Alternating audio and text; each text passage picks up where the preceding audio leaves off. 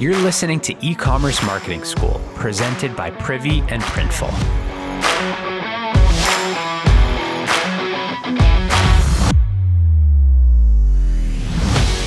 The last few years, I've been more and more active on Twitter, following operators and e-com, sharing nuggets, the usual. And this weekend, or last weekend, I saw a tweet from Ian Leslie, who's here with me. He's the CMO over at IndustryWest.com, which has been called the internet's coolest furniture store. They have amazing stuff. Highly recommend checking them out, and we will link in the show notes. So it's Saturday. Keep in mind, it was like early morning, and he said, whoops, and the tweet had an image attached. So I was just kind of like watching Daniel Tiger early morning and wanted to check it out. Really clever. It was a screenshot from, I think, the Notes app on his phone, and there was like a very specific note, which I'm going to read right now. Industry West warehouse sale. And there was a special link. It even had a username and a password and a couple notes below it. So crazy traffic last time. Let's limit to 1,000 on the site at a time. Site is technically live, but let's not share until March 5th. And it had a picture of one of their awesome chairs. I loved it. It was like this amazingly intentional but unintentional promotion. And then later in the day, he posted again, but annotated the screenshot to say, whoops, we didn't mean to post this, our bad, please disregard in big red letters. And then even later, he updated everyone that he drove nearly $250,000 in sales in a 24-hour period. Holy shit. I was like, wow, Ian's pushing some big numbers with a few quick organic posts. So I had to ask Ian to come on to talk through this a bit. I'm excited. Ian, welcome. So awesome to have you here. Definitely best introduction ever. Nice. So fill us in. I also saw the post you wrote up on Medium, but like for anyone that hasn't seen that, give us the download. Yeah. So, long story short is a bunch of dead stock. Some of it just things that weren't moving. Some of it result of post-COVID times with our trade clients, obviously not buying to the extent that they were, and us kind of focusing over the past 18 months or so more on a consumer side customer. And so we had this stock download, and we've done a warehouse sale in the past, but not to this level. And our previous warehouse sale was, to be honest, a bit of a hack in terms of how the website ran and just the customer experience, and wasn't very D2C focused. So we took the time to build this site, through our existing Magento platform and just make it a bit more customer friendly. And actually it was our first gambit into PWA, which was interesting and exciting. And we've been generating some leads through a landing page of like, hey, our warehouse sale is coming, give us your email address. And we had this whole phased in kind of go-to-market approach on it, where I was going to email those leads first and then email people who have previous purchased warehouse orders or sale items, and then kind of go out to the whole community. And we went live, and I don't know, I get antsy. I don't really stress test very well. So we did stress test with like an email to 200, 250 people. And some people, like, hey, we share that with our friends. So we saw decent traffic on the site. And then that morning, or the following morning, that was on a Friday. On Saturday, I was like, you know what? I want to try this idea, and talk to our graphic designer about it. And I was like, this is what I'm going to do. And I shot it to her. She's like, okay, let me just tweak the font a little bit, make it a little clearer to read. And we went. Yeah, we could get into a little bit of where my thought process was on it. But that's really the long and the short of it. Amazing. So, everyone's got leftover inventory. That's part of it.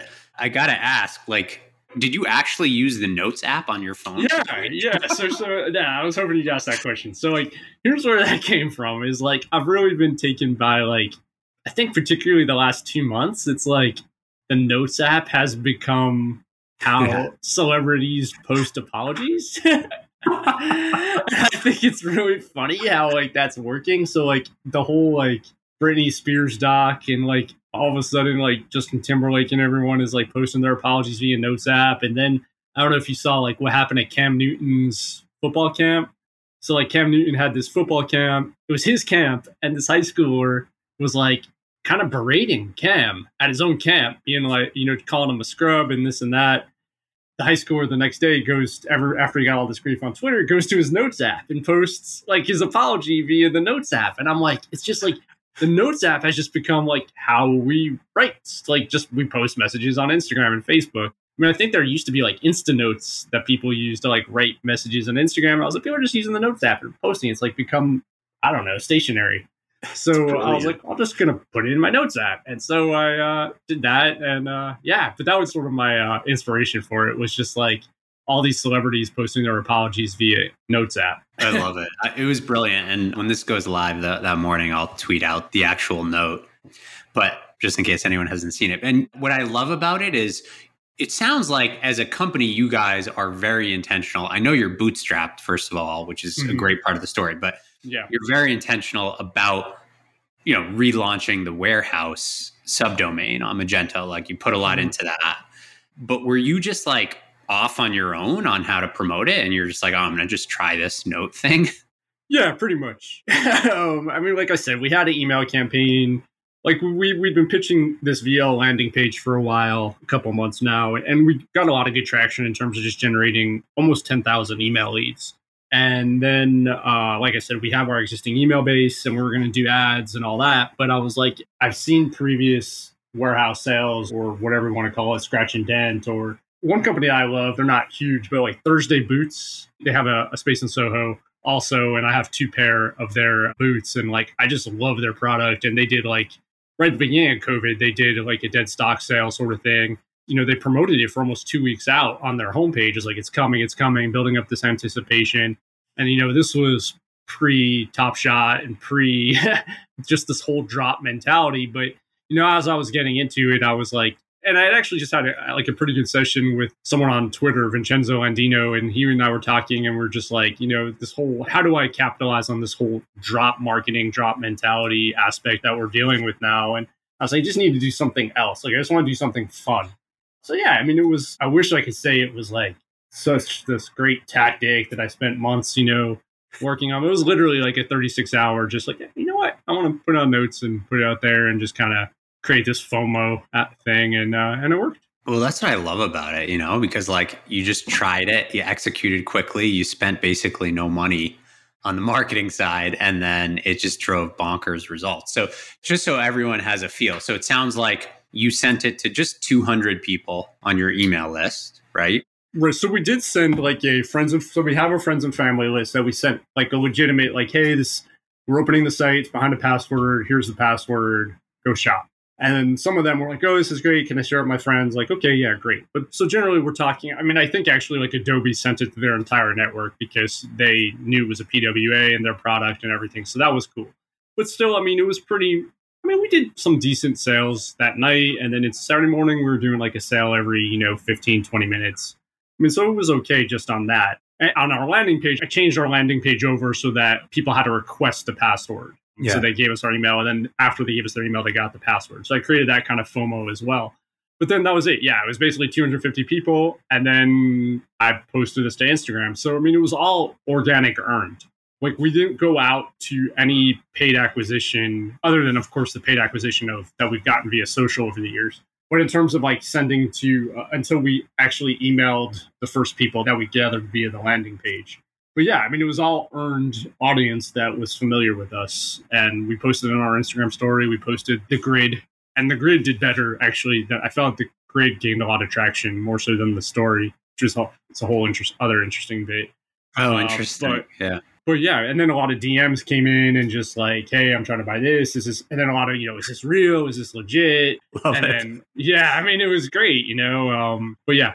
So would you say this is one of the most successful marketing campaigns you've ever done? You've been a marketer for what, 15, 20 years? Yeah. I mean, that's a great question. I mean, I'm trying to rack my mind around like what else. But I mean, in terms of like a one-off, just like fun tactic, like, yeah, I think it is.